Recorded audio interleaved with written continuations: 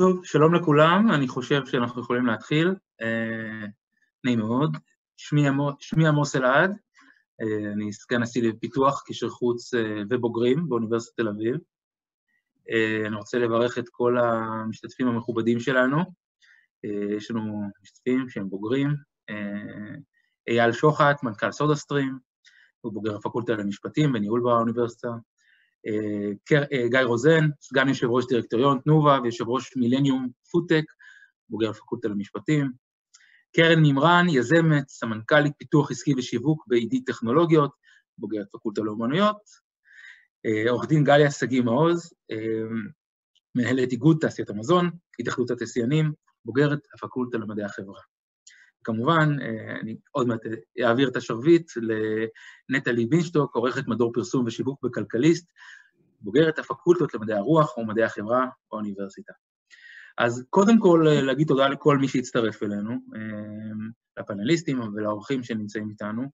זה חלק מסדרה של באמת וובינרים שאנחנו עורכים בתחומים שונים, חלק בעברית, חלק באנגלית, לעולם הרחב. והיום זה באמת גם לקהל הישראלי, אבל גם עם דגש של הבוגרים, כמובן, בתחום שהוא בהחלט מרתק ומעניין.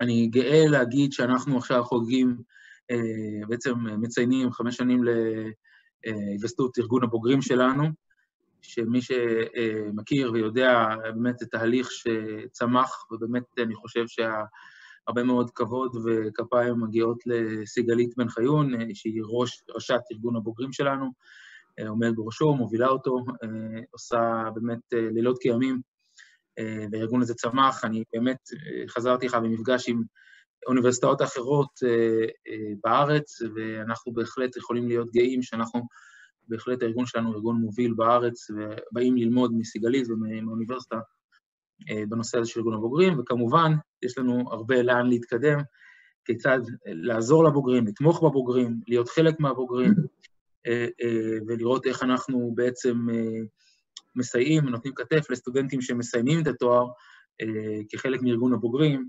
להיקלט א' לשוק העבודה, בעצם לחיים אחרי הלימודים. אז זה באמת התוכניות האלו שסיגלית עומלת קשות, יחד עם הצוות ועם כל הבוגרים. אני רוצה לספר לכם שבאמת אוניברסיטת תל אביב בימים האלו, אנחנו מתחילים במהלך מאוד מאוד חשוב, כחלק מסיוע לסטודנטים. זה לא סוד שבימים האלו יש באמת אבטלה גבוהה, ובקרב אוכלוסיית הסטודנטים שלנו, יש מצוקה גדולה מאוד לחלק גדול מהסטודנטים, ואנחנו כאוניברסיטת תל אביב, חוץ מזה שקראנו גם לאנשי סגל, אנחנו בהנהלה, לתרום כמובן כספים, את המענקים שלנו וכדומה, לטובת מלגות לסטודנטים. אנחנו באמת עושים מאמץ כדי שסטודנטים לא ינשרו מהלימודים, שיוכלו לסיים וגם כמובן להתחיל. אנחנו רואים תופעה שחלק מהסטודנטים לא מסוגלים לשלם את דמי הרישום שלהם, ובאמת סיגלית הכריזה על הקמפיין הזה, באמת לפנות לבוגרים שלנו שיכולים, מי שיכול, לעזור ישירות לסטודנטים, או להתחיל או לסיים את הלימודים שלהם. אז בנימה זו של סולידריות, אני רוצה להעביר את השרביט לנטע-לי ומאחל לכולם פאנל מוצלח ומעניין. תודה רבה לכולם. בבקשה. תורידי רק את המיוט שלך, ואז ישמעו אותך. תודה, עמוס. חלק מהעולם החדש הזה אנחנו מתרגלים בעצם לעשות את הדברים האלו בזום. רציתי קודם כל להגיד באמת תודה למשתתפים שהקדשתם את הזמן לדבר על אחד הנושאים, אני חושבת אולי הכי חמים היום בעולם החדש הזה שהצבה לנו הקורונה, וזה תעשיית המזון והשינויים שעוברים עליה. ברור לכולם שהקורונה שיבשה את רוב ענפי התעשייה, אבל ככה מנקודת מבט של הצופה בבית והמאזינים שלנו, נדמה שאולי לתעשיית מזון היא עשתה בעיקר טוב. ראינו בעצם את הציבור נוער לסופרים, ככל שהתגברו החששות לגבי סגר. אנשים לא רק קנו יותר, הם גם קנו שונה. יש טרנדים צרכניים שככה הלכו והתגברו, כמו בישול ואפייה ביתית, וכמובן האונליין, קניות מזון באונליין. גיא, רציתי להתחיל איתך בכובעך כסגן יושב ראש תנובה, יצרנית המזון בעצם הגדולה בישראל. אם תוכל לספר לנו קצת בתור התחלה, גם קצת על הפעילות שלכם, ובכלל איך מתמודדים עם הימים הראשונים האלו של הזינוק הפתאומי בביקוש למזון. אוקיי, אז ערב טוב לכולם. ברשותך, נטע-לי, אני אציג את עצמי בכמה מילים. כמו שאמרת, אני מייצג פה בעצם שני גופים, שניהם עוסקים בתחום המזון, אבל הם שונים זה מזה בכל פרמטר אפשרי. הגוף הראשון זאת חברת תנובה, חברת המזון הגדולה בישראל, חברה מפוארת, בת למעלה מ-90 שנה, שבכל בית בישראל יש את המוצרים שלה, היא מעסיקה ומפרנסת אלפי משפחות במדינת ישראל, מעסיקה, פועלת בלמעלה מ-30 אתרים בכל רחבי הארץ, ואני לא יודע אם כולם יודעים, אז אני תזכר את זה, אנחנו לא רק מייצרים ומוכרים מוצרי חלב, אלא גם הרבה מזון אחר, כמו המוצרים המותגים הידועים של סנפרוסט ומעדנות וטירת צבי וכו' וכו'. אז זה גוף אחד, והגוף השני הוא צעיר וקטן הרבה יותר, זו קרן השקעות חדשה בשם מילניום פודטק, שאני משמש כיושב ראש שלה. היא הוקמה לפני כחודש, הנפיקה בבורסה בתל אביב לפני מספר שבועות הנפקה מאוד מוצלחת, והיא שמה לה ליד להשקיע בחברות פודטק יחסית בוגרות, כאלה שסיימו להתמודד עם האתגר הטכנולוגי ומתמודדות כעת או עומדות להתמודד עם הכניסה לשוק. עכשיו, אני חוזר לשאלתך לגבי הימים הראשונים בתנובה. הימים הראשונים בתנובה של סיפור הקורונה היו לגמרי לא פשוטים. קרו פה בעצם שני דברים שהקשו מאוד על הפעילות. אחד מהם זה עלייה דרמטית בביקוש. כולכם יודעים, ברגע שהתחילו השמועות על סגר, אז הביקוש ברשתות ובחנויות עלה בצורה, איך אומרים היום, אקספוננציאלית, ובעצם החברה נאלצה להתמודד עם ביקושים שאנחנו רגילים להם בשבועות, שזה למעלה מפי 2 מכרגיל, מ-0 ל-100 בתוך ימים ספורים. לשבועות אנחנו נערכים שבועות מראש, פה זה בא מעכשיו לעכשיו, וזה בא לצד העובדה שממש שבועות ספורים לפני כן, אנחנו הטלנו מטבע הדברים, הטלנו הגבלות מאוד קשות, גם בתשתיות הייצור שלנו, וגם בלוגיסטיקה, וגם במחירות, עם כל הסיפור של הקפסולות, ואילוצים מפה ועד הודעה חדשה, ואני חושב שאני שמח גם, וגם כל תושבי מדינת ישראל, אני בטוח מאוד מרוצים מכך שהחברה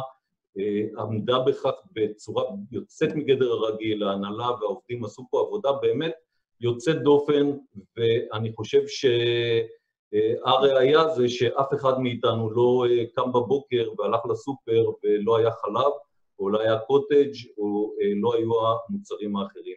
אבל זה בפירוש העמיד את החברה באתגר עצום, ואני לא רוצה להרחיב יותר מעבר לזה, אבל אני חושב שזה הלקח העיקרי מהאירוע הזה, זה העובדה שמדינת ישראל חייבת שהתעשיית המזון שלה והחקלאות שלה יהיו מספיק חזקים כדי לספק את הביטחון התזונתי ברגעים כאלה של משבר.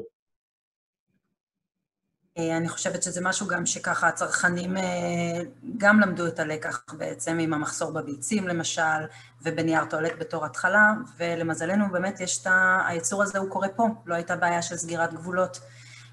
אייל, אני עוברת אליך, מנכ"ל סודהסטרים, גם תספר לנו בקצרה על החברה, וגם מנקודת מבט אולי טיפה שונה מגיא, אתם חברה שמייצרת את רוב התוצר שלה פה, ובעצם מייצאת אותו לחו"ל, לשווקים האירופיים. איך זה התנהל שם? האם התגובה הייתה דומה? תגובת הצרכנים? תודה, שלום לכולם. אני אייל, מנכ"ל סודהסטרים, בשנה האחרונה. אני נמצא בסודהסטרים בערך 10 שנים, וסודהסטרים היום גם, אני יכול להגיד, החברות המפוארות בתעשייה בישראל נהייתה, חברה היום, אבל חברה עצמאית לחלוטין, צריכים לשמור על העצמאות שלנו לגמרי. ובאמת אנחנו בסודהסטרים בערך 99% מהייצור נעשה בארץ, נעשה בארץ ומיוצא. השוק הישראלי הוא ממש מינורי, אצלנו פחות מ1% מההכנסות, אנחנו השנה כבר נחצה $1 מיליארד בהכנסות. השוק הישראלי הוא ממש, לא אגיד זניח, אבל שוק הבית שלנו בכל זאת, אבל די קטן באופן יחסי. וכל הייצור נעשה פה, יש לנו מפעל מאוד מאוד גדול באזור התעשייה עידן הנגב. ובאמת, כשהתחילו השמועות האלה על הווירוס הסיני המסתורי, אז אנחנו הפנינו את המבט לסין, כי שרשרת הערך שלנו מתחילה בסין, ויש לנו הרבה מאוד ספקים סינים, ואנחנו כבר בדצמבר, עוד לפני שבכלל דיברו בצד הזה של העולם על הקורונה, אנחנו התחלנו להתארגן ולבדוק כל מיני חלופות לספקים באירופה, בארצות הברית, ייצור עצמי, באמת ייצור בסיני מאוד מאוד גדולה. אחר כך היה שם איזה מין, ואני עם ההנהלה שלי כבר הקמנו כוח טאסק פורס, לראות באמת איך אנחנו דואגים שהייצור לא ייפגע לנו, אף אחד לא דמיין איך זה יזוז לכיוון אירופה וארצות הברית ולטין אמריקה באותו שלב, ואז אם זוכרים הייתה איזושהי רגיעה בהתפשטות של הווירוס בסין, הייתה איזושהי תחושה שאולי מצליחים להשתלט על זה וזה לא יעבור לאירופה, זה היה ככה סביב ינואר, ובפברואר פתאום כולם הבינו שזה מתחיל למדוד מערבה. ובשלב הזה מה שהטריד אותנו בעיקר, אחד זה ייצור בארץ, לראות שאנחנו, כי אנחנו 99% מהייצור זה באתר אחד, אם אנחנו, ואז אמרו, אם נדבק בן אדם, עובד אחד שנדבק, כל האתר נסגר, אז אנחנו, דבר ראשון שעשינו, עוד הרבה לפני הסגול, אנחנו חילקנו את הקפסולות, ואנחנו גם היום, מאז ועד היום, מאמצע פברואר ועד היום, מקפידים שם בצורה מאוד מאוד דקדקנית על כל מה שקשור למנוע ההתפשטות של הקורונה. היו לנו כמה חבר'ה שנדבקו, כמה עובדים שנדבקו, אבל ההשפעה הייתה מינורית על הייצור בסופו של דבר. ויותר חמור מזה מה שקרה, באמת התחלנו להסתכל על שווקי היעד שלנו, וזה כל העולם, זה אוסטרליה וניו זילנד ויפן, וכל ארצות אירופה כמעט, וארצות הברית וקנדה, וגם בלטין אמריקה, וניסינו להבין מה קורה. דיברו על סגר, לא הבנו אנשים, הטרנדים שאנחנו עכשיו מדברים עליהם, פוסט עידן הקורונה, באותו שלב זה היה טרום עידן הקורונה, לא הבנו מה הולך לקרות בכלל, עברנו ממש למעקב יומי על המחירות בכל חנות בעולם, להבין האם המחירות נפגעות או לא נפגעות, פשוט לא הבנו מה הולך לקרות. אני יכול להגיד היום בדיעבד שסך הכל הקורונה עשתה לסודהסטרים שירות לא רע, כי היא בעיקר חידדה את היתרונות המוצריים, את היתרונות שיש במוצר של סודהסטרים. סודהסטרים מוצר שמאוד מאוד מתאים לאנשים שתקועים בבית, מה לעשות. אז באמת, סך הכל אנחנו נפלנו, אני קורא לזה בצד הטוב של המשבר הזה, לשמחתי, לשמחתנו. זהו, והיום לנו אולי לא הייתה בעיה בהתחלה של עמידה בביקושים, אבל היום הבעיה העיקרית של סודהסטרים זה לעמוד בביקושים בכל העולם. טוב, שאלו יהיו הבעיות באמת. קרן, אני עוברת אלייך, את מייצגת פה נקודה קצת שונה בשרשרת הערך הזאת. בעצם החברה עידית עוסקת בפתרון האבקה מלאכותית. נשמח קצת תתארי את הפתרון, את החברה, את פועלה, וגם תספרי לנו איך בעצם הקורונה חידדה את הצורך החשוב הזה בפיתוחים טכנולוגיים לתעשיית המזון. ערב טוב לכולם, אז שמי קרן מברן ואני סמנכ"ל פיתוח עסקי בחברת עידית טכנולוגיות. עידית טכנולוגיות זה סטארט-אפ שקם ב-2016 על מנת לפתח פתרון להאבקה מלאכותית של גידולים חקלאיים, והתחלנו משקדים. האבקה מלאכותית, הפתרון שלנו בעצם מכסה את הנושא הזה של האבקה מקצה לקצה. רק מילה אחת לגבי האבקה כדי שכולם יבינו על מה אני מדברת. האבקה זה התהליך של ההפריה של הצמחים, זה בעצם יחסי המין של הצמחים, במסגרת התהליך הזה עובר החלק הזכרי פולן מהחלק הזכרי בפרח מהאבקן אל ראש עמוד העלי, שהוא החלק הנקבי, ומשם הוא מגדל נחשון האבקה ויורד עד למטה לשחלה ומפרה את הביצית. הביצית הזאת גדלה ומתפתחת לא לכל, אבל לרוב המכריע של הירקות, הפירות, העיבודים, הקפה, הקקאו, ועוד מגוון שלהם של מזונות שאנחנו ניזונים מהם, ובעצם הטבע פיתח שתי אסטרטגיות להאבקה, שתי אסטרטגיות מרכזיות. אסטרטגיה אחת זה האבקת רוח, שהרוח נושאת פולן שמיוצר בכמות אדירה ומניחה אותו סטטיסטית איפה זה צריך. והאסטרטגיה השנייה זה בעצם האבקת בעלי חיים, בעיקר היא נעשית על ידי חרקים, שזה אומר, כמו שכולנו מכירים את השיעורים בבית ספר יסודי, שהדבורה ניגשת לפרח, עושה מתלכלכת באבקה, וכשהיא עוברת לפרח אחר, היא עושה את האבקה, ושוב, כתוצאה מהאבקה הזאת, נוצרים לנו כל מיני המזונות, 75% ממה שאנחנו ניזונים ממנו מואבק על ידי חרקים. החברה פיתחה פתרון בעצם שמתחיל מהפקה של פולן. אנחנו יודעים להפיק פולן באיכות מאוד גבוהה ולשמר אותו למעלה משנה, ובשלב השני אנחנו בעצם לוקחים את הפולן הזה ומתאים אותו למעביקים מלאכותיים, שהן מכונות גדולות שמסתובבות במטעים, בשדות, ומפזרות את הפולן הזה תוך כדי שהן טוענות אותו במטען אלקטרוסטטי, ומפזרות אותו באמצעות התזה יבשה, קרוב ככל האפשר מנוף העץ או מנוף הצמח שאנחנו מעביקים, ובניסויי שטח שאנחנו עושים כבר 4 שנים ברציפות, אנחנו מצליחים להראות הפריה של הצמחים וגם הגדלה של היבול. בעצם אנחנו תחליף שלם לדבורים, אנחנו יכולים להיות גם השלמה לדבורים. ואם נתייחס רגע לקורונה, אז הקורונה תפסה אותנו בעיצומו של ניסוי שטח שעשינו באזור תל ערד, בהפריית שקדים בתל ערד, כי השקד, כמו שאתם יודעים שהט"ו בשבט זה השקדיה פורחת, זה השקד הוא זה שנקבע לחג לחג של הפריחה, לסמן את תחילת הפריחה, כי הוא פורח ראשון וזה בפברואר, זה בעונה שבה מזג אוויר הוא סוער ביותר, פברואר זה חורף, קר, גשום, רוח, וזה הכל פרמטרים שמפריעים להאבקת דבורים, שהם האמצעי שהיום האנושות משתמשת בו כבר למעלה מ-3,000 שנה, בהאבקה של גידולים חקלאיים.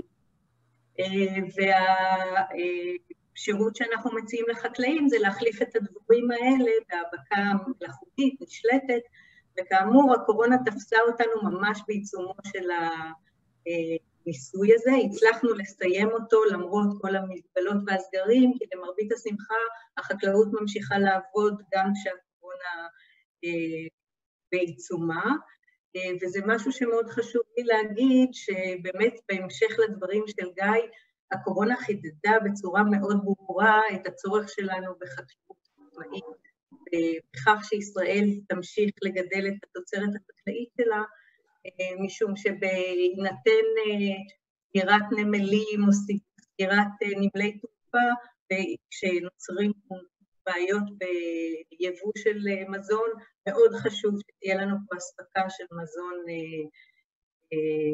תוצרת מקומית.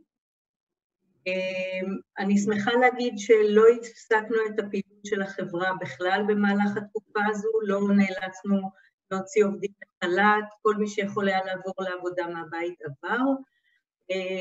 מה שלא כן לגבי הלקוחות של עידית, שאיתם אנחנו בקשר, מגדלים בעולם כולו, נתקלו בהרבה מאוד בעיות בנושא דווקא של ההאבקה, בגלל הצורך לשנע את הדבורים ממקום למקום, אז באוסטרליה למשל מגדלי דבורים גדולים מאוד שאנחנו עובדים איתם, אוסטרליה פעם ראשונה ב-170 שנה סגרה את הגבולות בין המדינות השונות בתוך אוסטרליה, מה שגרם לזה שאי אפשר היה לשנע דבורים מצפון אוסטרליה למרכז אוסטרליה, לעשות ההאבקה של גידולים אחרים. הנושא הזה נידון בפרלמנט המקומי, ובסוף ניתן אישור ממש בדקה לדבוראים כן לחצות את הגבול, אבל זה בעיות שחוו אותם בהרבה מאוד מקומות נוספים בעולם. העניין הזה של הסגירת גבולות ואיך זה משפיע על הדבורים ועל החקלאות שלנו, זה משהו שככה לא ידוע לכולם. גליה, אני פונה אלייך, באמת גם קרן וגם גיא פה דיברו על העניין הזה, המתח הזה בין יבוא וייצור מקומי, וזה נושא שבאמת אנחנו לא מפסיקים לדבר עליו מאז שהמגפה פרצה אלינו. את בעצם כמנהלת איגוד תעשיות המזון, מייצגת גם את התעשיינים המקומיים, גם חברות יבואני מזון, שככה כל קשת התעשייה שספגה פגיעה במידה מסוימת גם בשוק המוסדי, בסגירת המסעדות והמלונות ותעשיית התיירות. איך מתמודדים ככה בראייה הרחבה יותר שלך בנושא הזה? אז קודם כל ערב טוב לכולם, ותודה לסיגלית, לעמוס ולארגון הבוגרים על ההזדמנות להיות בדיון החשוב הזה. אז קוראים לי גליה שגיא, ואני מנהלת את איגוד תעשיות המזון, יצרני המזון הישראלים בהתאחדות התעשיינים. ההתאחדות היא הגוף היציג של הסקטור התעשייתי בישראל, ואני כאמור מייצגת את ענף המזון, את כל חברות המזון הגדולות ומרבית הקטנות והבינוניות.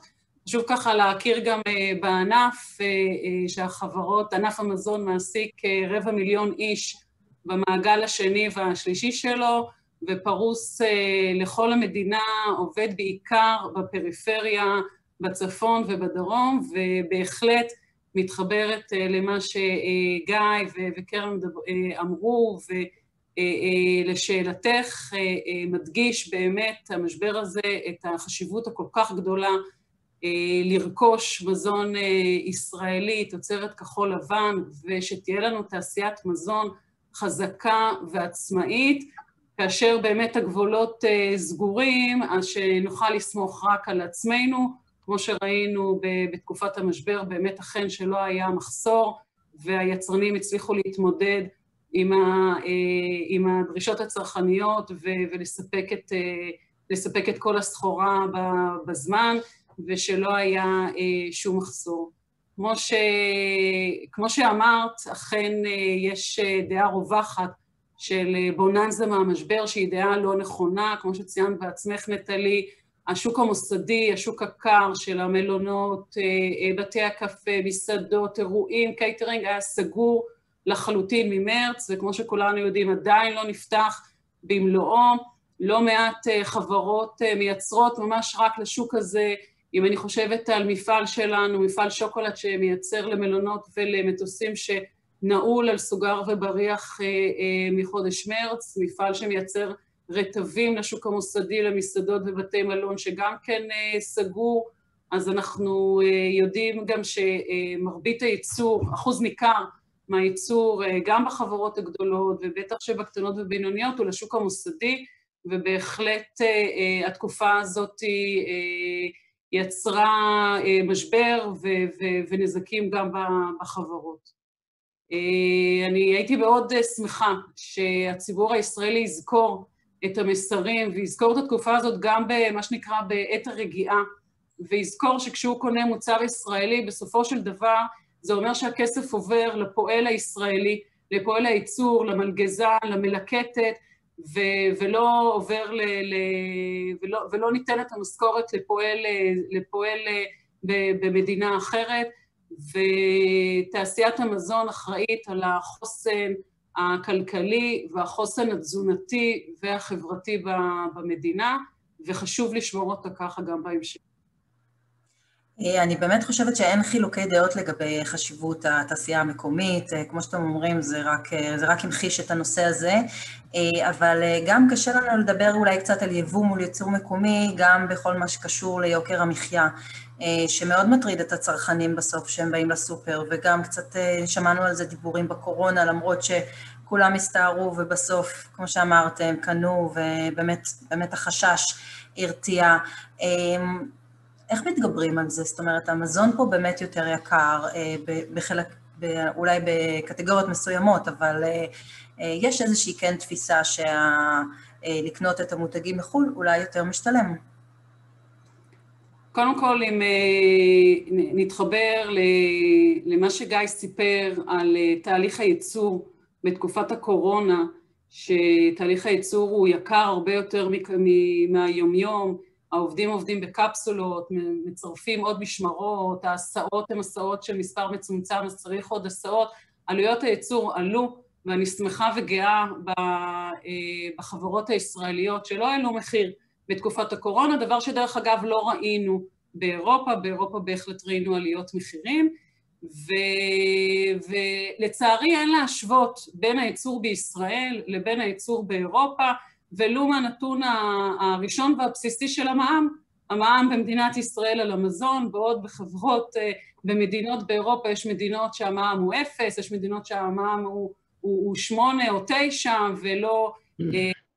ולא כמו בישראל, אז אפשר מהיום למחר בקלות מאוד להקל על רמת המחירים, שבהחלט משתדלים כבר מ-2011 לא להעלות אותם באופן גורף, ואז קודם כל הנושא של המע"מ, וצריך גם לזכור שהארנונה יותר יקרה במדינת ישראל בהשוואה למדינות האירופאיות, המים, הסבסוד שהחקלאים מקבלים באירופה ולא מקבלים בישראל, היינו חומרי הגלם שלנו יותר יקרים, מדובר במדינה יותר קטנה, זאת אומרת, אני חושבת שהדברים האלה ביחד יכולים לעשות שכל בתמונה השלמה. כן. טוב, זה אולי באמת קריאה לרגולטורים לחשוב על העניין הזה. גיא, מבחינת סוגיות של יוקר מחיה, אתה מסכים עם גליה? כן. סליחה? שומעים אותי? כן, שומעים. כי שמו אותי על מיוט. כן. אני מתחבר לגמרי עם מה שגליה אמרה. אתם יכולים להניח שהעלויות פה שהצטברו בעקבות המגבלות של הקורונה הן כבדות מאוד, ואני לא ראיתי אף אחד שפה לא סופג, אף אחת מהתעשיות, כמובן גם לא תנובה, לא העלינו מחירים, לא העלינו את זה על קצה דעתנו, ההנהלה של תנובה עושה כל מה שאפשר על מנת לספוג את כל העלויות הנוספות האלה. אגב, האילוצים האלה, כמו שאנחנו יודעים בחיים בכלל, אילוצים לפעמים מביאים לדברים טובים ולהחלטות טובות, וזה גם יוצר תהליכי התייעלות פנימיים בתוך החברה, ואני רוצה גם לחדד את מה שנאמר פה, שבאמת יש איזושהי מחשבה ככה גורפת, שכולם פה בשוק המזון נהנו מהביקושים האדירים, אז באמת צריך להפריד הפרדה מוחלטת בין השוק הקמעונאי לשוק המוסדי, שנפגע בצורה קשה מאוד, וכמובן גם לא חזר לעצמו כל השוק של המלונות והמסעדות, ופה הפגיעה היא מאוד גדולה, וגם בתנובה יש לנו גם את הקמעונאי וגם את המוסדי, אבל יש בהחלט יצרני מזון ישראלים שהם ממוקדים בשוק המוסדי, והם נפגעו בצורה קשה מאוד. אני מזכירה כי שכחתי באמת להזכיר בהתחלה, ואני רואה שכותבים לנו, אז אנחנו ניתן כמה דקות בסוף לשאלות, אז כותבים לנו ותמשיכו לכתוב, ונקדיש לזה 10 דקות אחרונות. גיא, אני רגע רוצה להמשיך את הדברים שלך ולשאול אותך, וגם את אייל אחר כך, בעצם דיברת על שינוי בשרשרת הייצור, היה המעבר לקפסולות, למשמרות, ריחוק, כל הדברים שאנחנו מכירים בעצם מהחיים, אז במפעל צפוף שצריך לעמוד בביקושים מאוד גבוהים, זה בטח קשה, וכמו שאמרת, גורר עלויות גבוהות. זה הוביל אתכם, את נובה ואת סודהסטרים, בעצם לאיזושהי האצת תהליכי אוטומציה במפעלים? תראי, אי אפשר כרגע לעשות יותר מדי פעילויות של שדרוגים ואוטומציות, בגלל כל האילוצים האלה. גם נובה משקיעה בכל שנה מאות מיליוני שקלים בפרויקטים של שדרוג ושל תשתיות, על מנת שנוכל לתת לצרכנים את המוצרים הטובים ביותר. בין היתר, יש פה גם הרבה מאוד פרויקטים של אוטומציה שנכנסים מטבע הדברים. אנחנו תכף נדבר על כל הסיפור של המהפכה בעולם המזון. בוודאי שאוטומציה זה חלק, אבל ברגע זה קשה מאוד לעשות פרויקטים.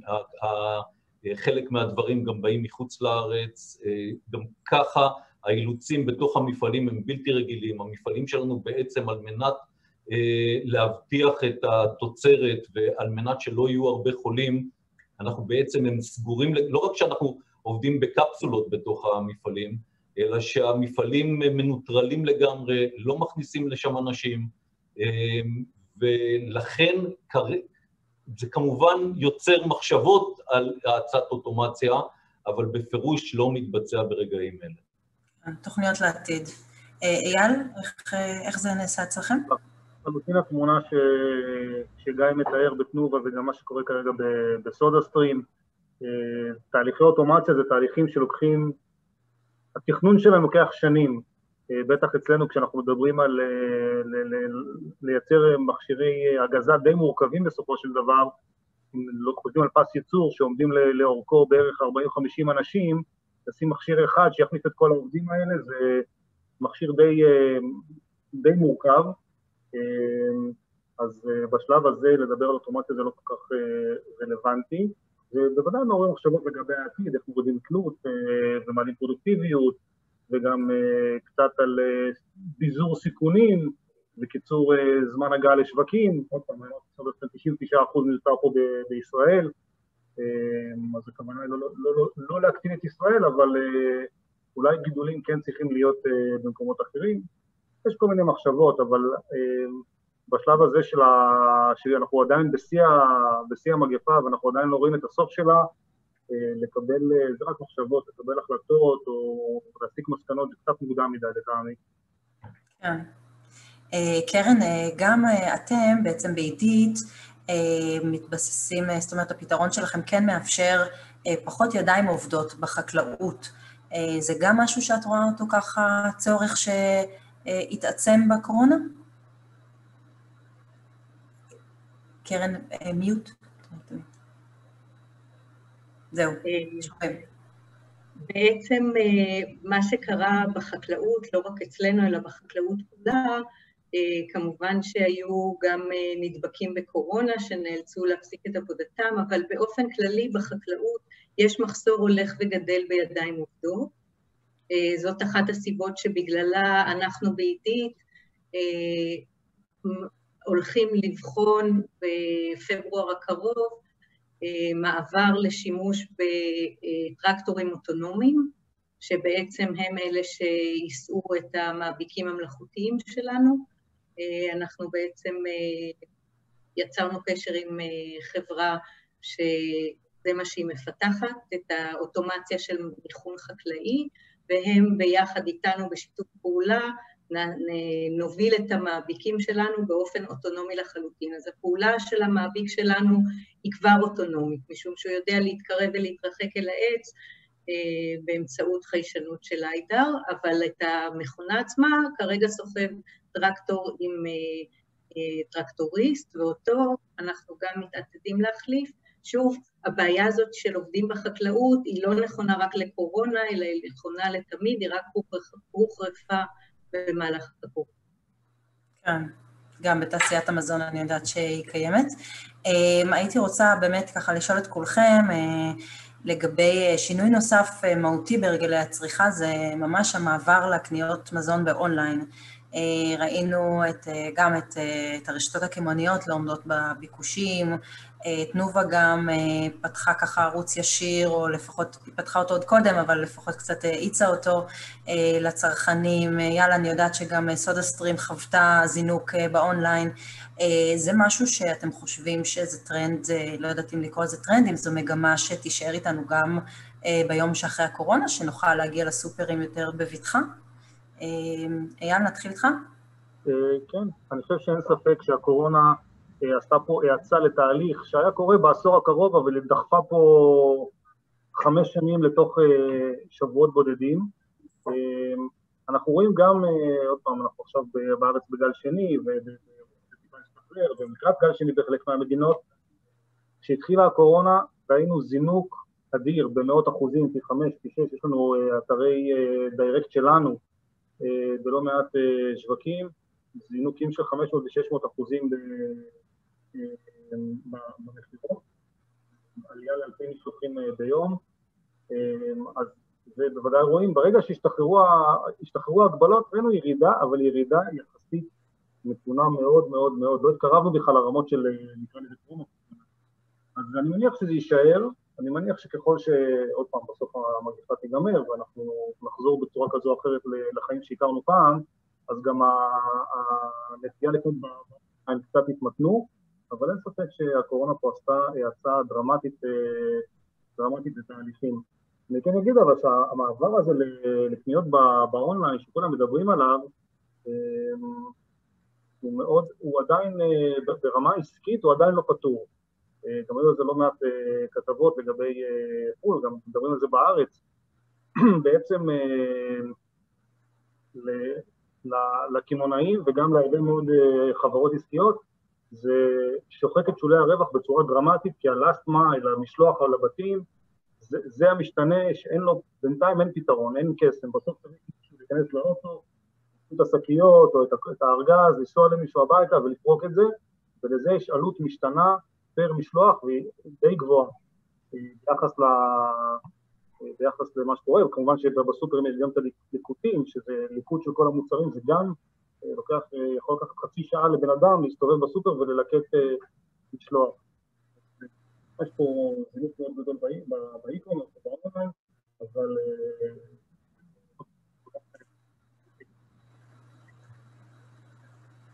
אייל? נעלמת? לא שומעים אותך. לא, זהו. לא שומעים את הסוף. אמרתי שעדיין לא מצאו את הפתרון, סליחה. אמרתי שעדיין לא מצאו את הפתרון לעשות את האי-קומרס רווחי לחברות ולקמעונאים. אז אני אמשיך ברשותך את אייל.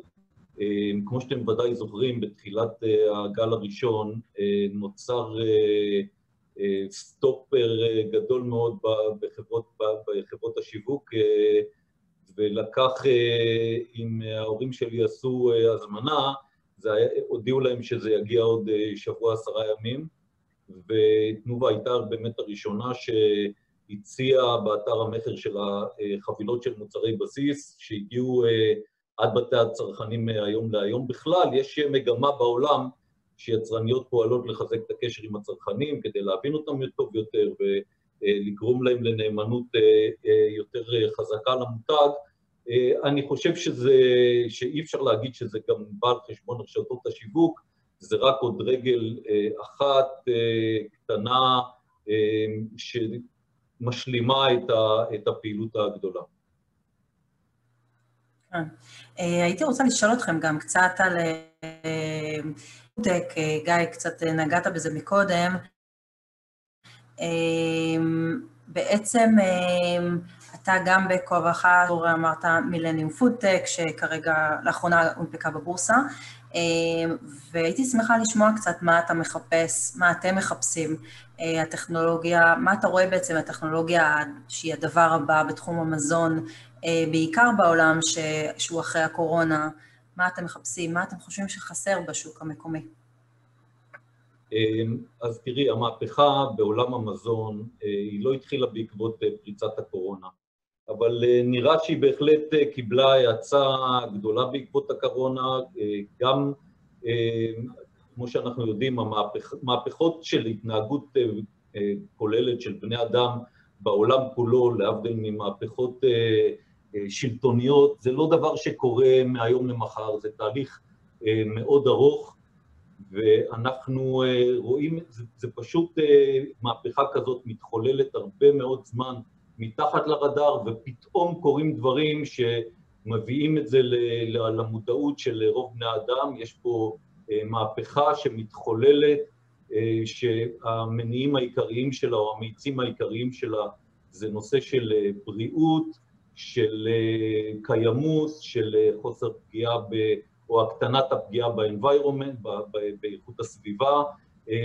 יש טרנד חזק של אי פגיעה בבעלי חיים, ואנחנו רואים יותר ויותר אנשים שעוברים מחלבונים מהחי לחלבונים מהצומח.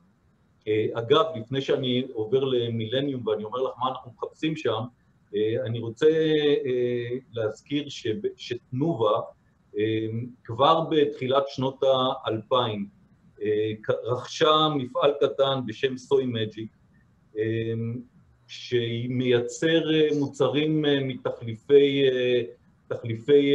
חלב, מסויה וכולי, ותארו לעצמכם איך נראה אריק רייכמן, שהיה אז המנכ"ל, ומר תנובה, כשהוא בא עם הרעיון הזה לקנות פתאום מפעל שמייצר, לא רק מייצר ממוצרים שהם לא תחליפי חלב, אלא מתחרים ממש בתנובה, הסתכלו עליו כעל משוגע, והיום מסתכלים על זה 20 שנה אחורה, זה נראה כמו חזון בלתי רגיל, זה שוק שצומח בדאבל דיג'יט כל שנה, יש לנו היום את מוצרי האלטרנטיב, שהם כולם מכירים אותם, והם תופסים תאוצה בלתי רגילה, גם בארץ וגם בחו"ל.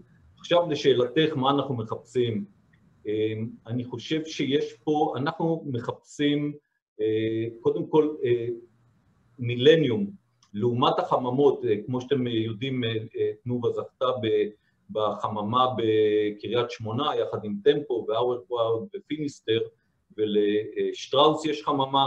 החממות האלה מחפשות חברות בשלב ההתחלתי שלהם, הן לוקחות אותם כזרע ומגדלות אותם באינקובטור, ולעומת זאת מילניום פודטק מחפשת חברות בשלות יותר, שהתמודדו כבר וניצחו את האתגר הטכנולוגי, וכרגע הן מחפשות את הדרך להיכנס ולחדור לשוק. זאת אומרת שבעצם החברות שאנחנו מחפשים זה חברות שגדלו בחממות, חברות יותר בוגרות, ומה שאנחנו מחפשים בעצם זה, כמו שכל הקרנות מחפשות, זה את הצוות האיכותי והנמרץ, שזה מפתח לכל דבר. אנחנו מחפשים אדג' טכנולוגי, אנחנו מחפשים חברה שהשוק שלה הוא מספיק גדול ומספיק אטרקטיבי, ובעולם המזון בכלל, לעומת עולמות אחרים, השווקים הם פשוט עצומים, הם בלתי נתפסים, ובהחלט אנחנו מסתכלים כמו כולם כרגע על תחליפי חלבון, אנחנו השקענו, החברה הראשונה שמילניום פודטק השקיעה בה, זאת חברת סייבורית, אתמול היה בערוץ 13, הייתה כתבה מאוד נחמדה עליה, זאת חברה שזה נראה כמו סיינס פיקשן, זה חברה שמדפיסה במדפסת תלת מימד, היא מדפיסה המבורגרים שמתחליפי בשר, זה בעצם פלנט בייסט פרוטאין, והיא מייצרת אותם ושמים אותם בתוך, והמדפסת הזאת גם מדפיסה וגם מבשלת, ואתה מוציא את זה ושם אותם בתוך הקציצה, ולמעשה מה שאנחנו רואים, למה השקענו בחברה הזאת, יש בה גם את האדג' הטכנולוגי, גם את התחליף בשר, ויש פה עוד דבר שהוא מאוד רלוונטי לסיפור הזה של פודטק, זה הנושא של פרסונליזציה.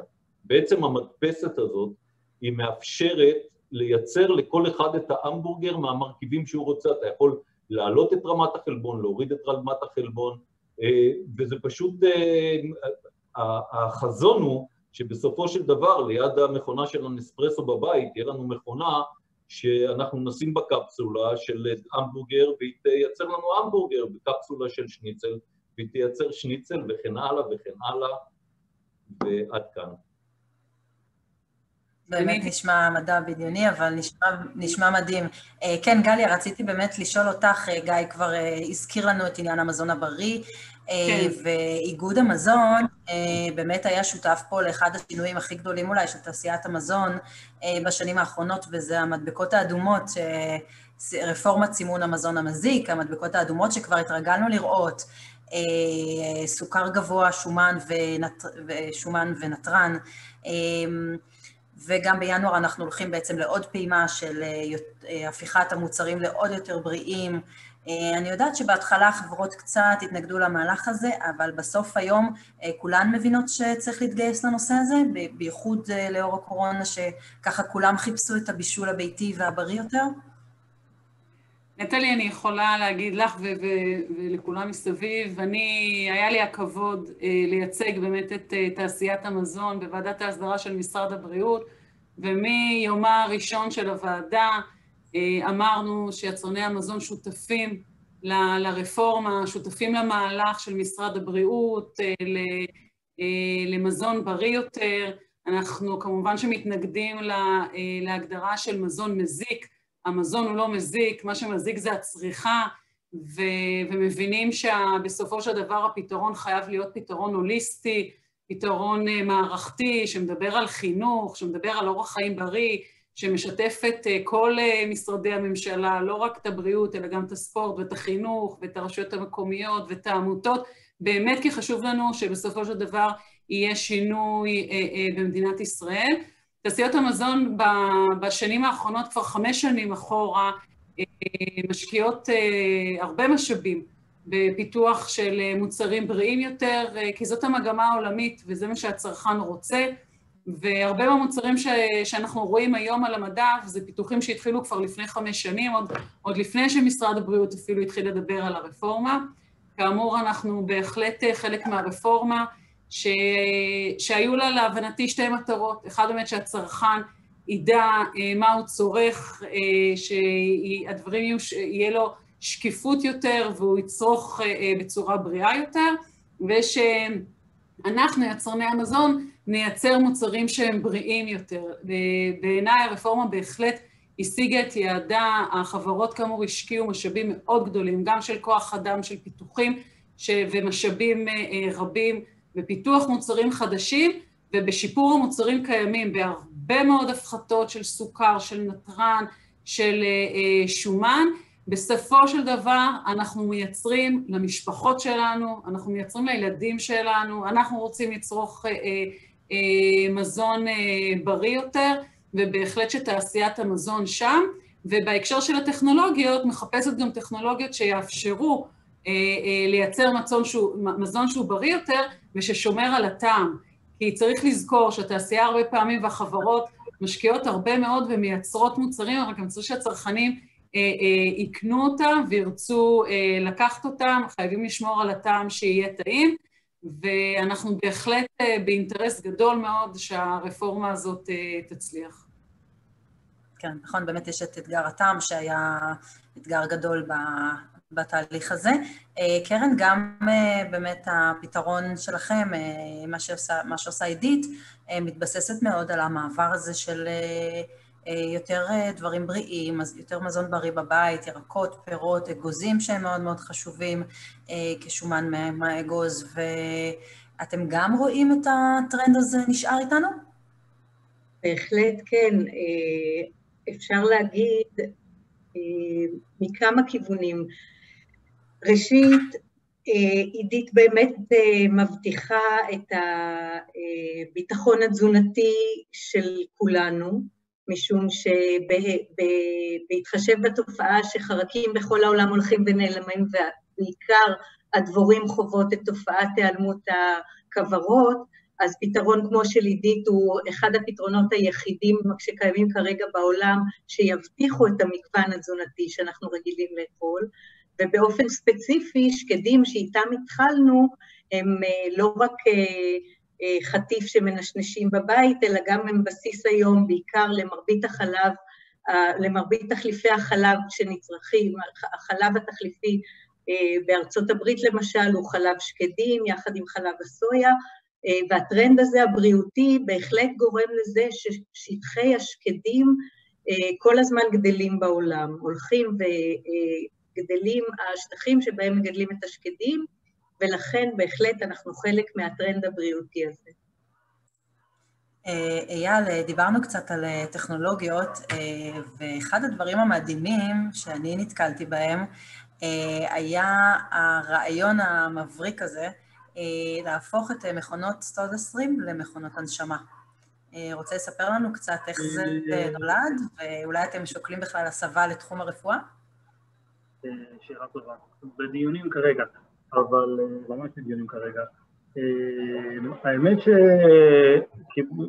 שקיבלנו, אני קיבלתי פה טלפון מדוקטור נחשון, מהטיפול נמרץ בהדסה עין כרם, בשיא הסגר, שהוא היה לו רעיון, איך אנחנו יכולים בטכנולוגיה שלנו לפתח מכונה, זה לא מכונת הנשמה בדיוק, כי מכונת הנשמה בהגדרה רפואית, זה הרדמה מלאה, באינקובציה, פחות תנאים, זו מכונה שהיא מאפשרת זרימת חמצן בספיקות מאוד גבוהות, בטמפרטורת גוף ובלחות גבוהה, של 190%, מסתבר שאין הרבה כאלה בעולם, תשמע פשוט אבל זה לא כזה פשוט, ועוד מסתבר שהצוות מהנדסים שלנו פה, כשמערבבים CO2 ומים מקבלים סודה, כשמערבבים חמצן ומים מקבלים סוג של מכונת הנשמה. וזה באמת מה שעשינו פה, כי הגיעה אותה בקשה מהדסה, אני פשוט לא חשבתי, אמרתי למנהל המחקר ופיתוח הגלובלי שלנו, פשוט רוץ, תעשה מה שצריך, אני מזכיר לכם שדיברו פה על נבואות אפוקליפטיות של 10,000 מונשמים וכל מיני דברים כאלה, ובאמת שאפילו לא כל כך התעסקתי עם זה, אני חייב להודות, ואחת חודשיים הוא ואמר, תשמע, יש מכשיר עובד. המכשיר הזה היום נמצא בניסויים קליניים בהדסה עין כרם, גם משרד הבריאות פה שיתף פעולה מאוד מאוד מהר, בגלל הצורך הזה שגם הם הרגישו במוצר כזה, הם עשו, יש ועדת הלסינקי, שזו ועדה שמאשרת ניסויים קליניים, הם חתכו וקיצרו את כל ההליכים הרגילים, והמכשיר למעשה צריך תוך 10 ימים פחות או יותר לסיים את הניסוי הקליני, ובשלב הזה אנחנו צריכים לקבל החלטה, אם אנחנו הולכים באמת, המכשיר עובד, הוא עובד ועושה מה שאמור לעשות. צריכים לקבל החלטה, מה אנחנו עושים איתו. מדהים, בטח משהו שלא חשבת שיקרה לפני שנה ומשהו שהתמנית למנכ"ל. לפני 3 חודשים, 4 חודשים. כן. ברשותכם נעבור קצת לשאלות, כי כבר כתבו לנו קצת וזמננו כבר כמעט תם, אז אני אשאל, ככה תגידו לי מי רוצה לענות. עידן כתב איך החברות בפאנל משתמשות בביג דאטה ו-ML לשיפור המוצרים, ההוזלה שלהם והקטנת עיבוד מזון, שאלה מעניינת.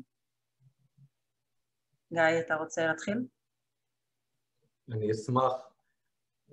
אני חושב שהסיפור הזה של איסוף מידע מהצרכנים הוא דבר שגם הוא עדיין לא, הוא עדיין בחיתוליו והוא ממש לא מיצה את עצמו. זה חלק מהטרנד הזה שדיברתי עליו גם קודם, של התחברות יותר אדוקה, ישר לצרכנים, על מנת ללמוד את הרצונות שלהם ואת הטעמים שלהם, ולייצר אצלהם נאמנות, ואני חושב שהדבר הזה עוד יתפוס תאוצה בתקופה הקרובה, שאנחנו עדיין ממש לא מצינו את העניין הזה. אבל יכול להיות שאייל יוכל לתרום לנו. כן. אנחנו ממש, אני אגיד, הכרזתי פה, אני אגיד, על אסטרטגיה עסקית של מרכזיות ללקוח, consumer simplicity, שהמובן זה לא רק שהלקוח הוא במרכז ואנחנו רוצים שהוא יהיה מבסוט, שזה תמיד חשוב, אנחנו רוצים להכיר את הלקוח. להכיר את הלקוח זה אומר לייצר תומך יחסים, וזה בעצם בשימוש באמצעים דיגיטליים, זה כמובן מתחיל מאתרי e-commerce שלנו, ששם יש לנו היכרות ישירה עם הלקוח, אפשרות לתקשר איתו, ועוד הרבה מאוד בסיסי מידע שאנחנו עושים להם אינטגרציה בתוך המערכות שלנו כדי להיות מסוגלים להבין את הלקוחות שלנו, להכיר את הלקוחות שלנו, ובעיקר חשוב למוצר כמו סודהסטרים, אני מניח שזה חשוב לכל החברות, אבל אצלנו זה מוצר שהוא בעצם מייצר הרגל, מוצר שאנחנו רוצים שהלקוח ירכוש את המכשיר הגזה, אבל אחר כך ימשיך לרכוש סירופים וגז, ואנחנו צריכים לתקשר איתו, לייצר לו עניין, לראות מתי הוא אולי ככה קצת מהסס והולך לנטוש את השימוש במוצר או את ההרגל החדש שלו, או לעזור לו לייצר את ההרגל הזה, אז זה באמת שימוש, זה לא בדיוק ביג דאטה, כי זה ביג דאטה זה באמת משהו דרמטי, אבל זה עדיין הרבה מאוד נתונים, ואנחנו אפילו ממש לפני מספר שבועות גייסנו מנהל טרנספורמציה דיגיטלית ספציפית בתחום הזה, באמת כדי להתחיל לרוץ בכיוון הזה, כי לשם צריכים ללכת. אני רק, ברשותך, אני אוסיף עוד מילה, מאחר ובאמת המחירות שלנו, מרביתם הם דרך רשתות השיווק, אז הקשר הישיר שלנו עם הצרכנים הוא בעיקר דרך האתר של תנובה שמשקיעים בו משאבים עצומים, והוא מספק, הוא גם מספק תכנים רבים, גם בזמן הקורונה, אנחנו שם תרמנו הרבה מאוד תכנים גם לילדים וגם לנשים וגם לגברים חובבי בישול. זה, גם דיברת על הסיפור הזה של הטרנד של הבישול הביתי, ודרך זה גם לספק תוכן וגם לצבור הרבה מאוד אינפורמציה, אבל אני חושב שיש עוד דרך ארוכה לנתח את דרך AI ודרך הדברים האלה, לנתח את כל האינפורמציה הזאת. כן, וזה אולי באמת אחת הסיבות שככה יצרניות הולכות בכיוונים האלו של הקשר הישיר. קרן, אני מפנה עלייך שאלה שמעניין אותי לשמוע מה את חושבת עליה. האם אתם חושבים ששרשרת האספקה הגלובלית של מזון תשתנה באופן מובהק כתוצאה מהתקופה הזאת של הקורונה? האם יש כאן הזדמנות לטכנולוגיות לקצר את שרשרת האספקה, להפוך אותן קצת ליותר מקומיות, לייעל אותן? אני מניחה שזה יהיה זרז, אני לא חושבת שזה הולך להיות מהפכה, כי המהפכה הזו כבר החלה. הנושא הזה של קיצור שרשרת המזון, כל הנושא של farm to fork הוא כבר הוכרז הרבה לפני הקורונה, בהחלט הקורונה מאיצה את המהלכים שלו, ואני יכולה לתת כדוגמה את זה שלנו כחברה שמפתחת טכנולוגיה ישראלית, אין היום שום בעיה לפנות ולתקשר עם מגדלים בכל העולם שנתקלים בבעיות האבקה והם מאוד מחכים לפתרון שלנו. היום אנחנו יותר מוגבלים בגלל הקורונה מאשר היא עוזרת לנו, אבל ברגע שהמגבלות תוסרנה, מגבלות הנסיעה תוסרנה, אז אנחנו בהחלט נוכל להתחיל לשרת מגדלים בעולם כולו. גליה, אני רוצה להפנות אלייך אולי ולגיא את השאלה האחרונה, כי נראה לי שזמננו הולך גוזל, שבהמשך קצת למה שדיברנו על היוקר מחיה והמחירים, אז מישהו כאן כתב לנו, האם רשתות השיווק בעצם, דיברנו על הקמעונאיות, הן אלה שלוקחות את המרווח הזה, עושקות את החקלאים, זה הוא כתב, אבל הם בעצם גורם פה למחירים הגבוהים, או שבאמת יש כאן עניין של תשומות אמיתיות, כמו שאמרת גליה, או שאולי זה שילוב של שניהם? אני יכולה לדבר בשם היצרנים, לא בשם הקמעונאים. חוק המזון גם קובע שהמחירים בסופו של דבר לא נקבעים על ידי חברות המזון, הן לא יכולות לקבוע מה המחיר הסופי. אין ספק, התשומות והייצור, על פי מה שפרטתי מקודם, של עלויות ארנונה ומים וכוח אדם וכולי, בהחלט גבוהות יותר, והתעשייה באמת נוהגת בהרבה אחריות ועושה את כל מה שאפשר על מנת שזה יישאר כך, וכמו שאמרת מקודם, צריך כאן עוד שותפים בשביל לשנות את המצב הזה. אני יכול להתייחס לזה, אבל בקצרה שנייה, כי אני יוצאים קניינים בכל העולם, באמת בכל מדינות העולם, אז אני לא אכנס למספרים או משהו כזה, אני רק אגיד, יש קצת תשומות יותר יקרות בארץ, אבל תמיד אוהבים להביא בתור דוגמה את גרמניה, זה תמיד ההשוואה בעיתונים, ובגרמניה גם יש מע"מ, לא קטן, אפילו לדעתי קצת יותר גבוה מהארץ, בישראל, אבל עם הרשתות בארץ, ודרך אגב גם במדינות אחרות בעולם, ידעו לעבוד על המרווח הקמעונאי שעובדים בגרמניה, כל המחירים בעולם ירדו בעשרות אחוזים. גרמניה יש שם מבנה עלויות של הקמעונאים שונה לחלוטין. המרווח שם הוא נמוך בצורה דרמטית. מעניין. גיא, מה אתה חושב על מה שאייל אמר וגליה? תראו, כמו שגליה אמרה, אנחנו, חלק מהמוצרים שלנו הם בכלל מפוקחים, ולא אנחנו קובעים את המחירים שלהם. וחלק אחר, אנחנו קובעים את המחירים, אבל בסופו של דבר מי שקובע את המחירים שהצרכן פוגש, זה רשתות השיווק. יש פה, אני לא רוצה להיכנס למרווחים של רשתות השיווק, אני לא נכנס בנעליהם, אני לא מנסה לשפוט אותם. אמר אייל את מה שהוא אמר, יכול מאוד להיות שיש בזה משהו, בסוף יש פה כלכלה חופשית, יש ביקוש והיצע, ואני האחרון שלא ישמח אם המחירים לציבור הרחב יהיו נמוכים יותר. טוב, עם אמירה אופטימית זאת אנחנו נסיים. תודה רבה לכולכם, היה מעניין, מרתק, ותודה על כל הזמן שהקדשתם לנו. תודה רבה. תודה רבה. תודה וערב טוב. תודה, ערב טוב. להתראות.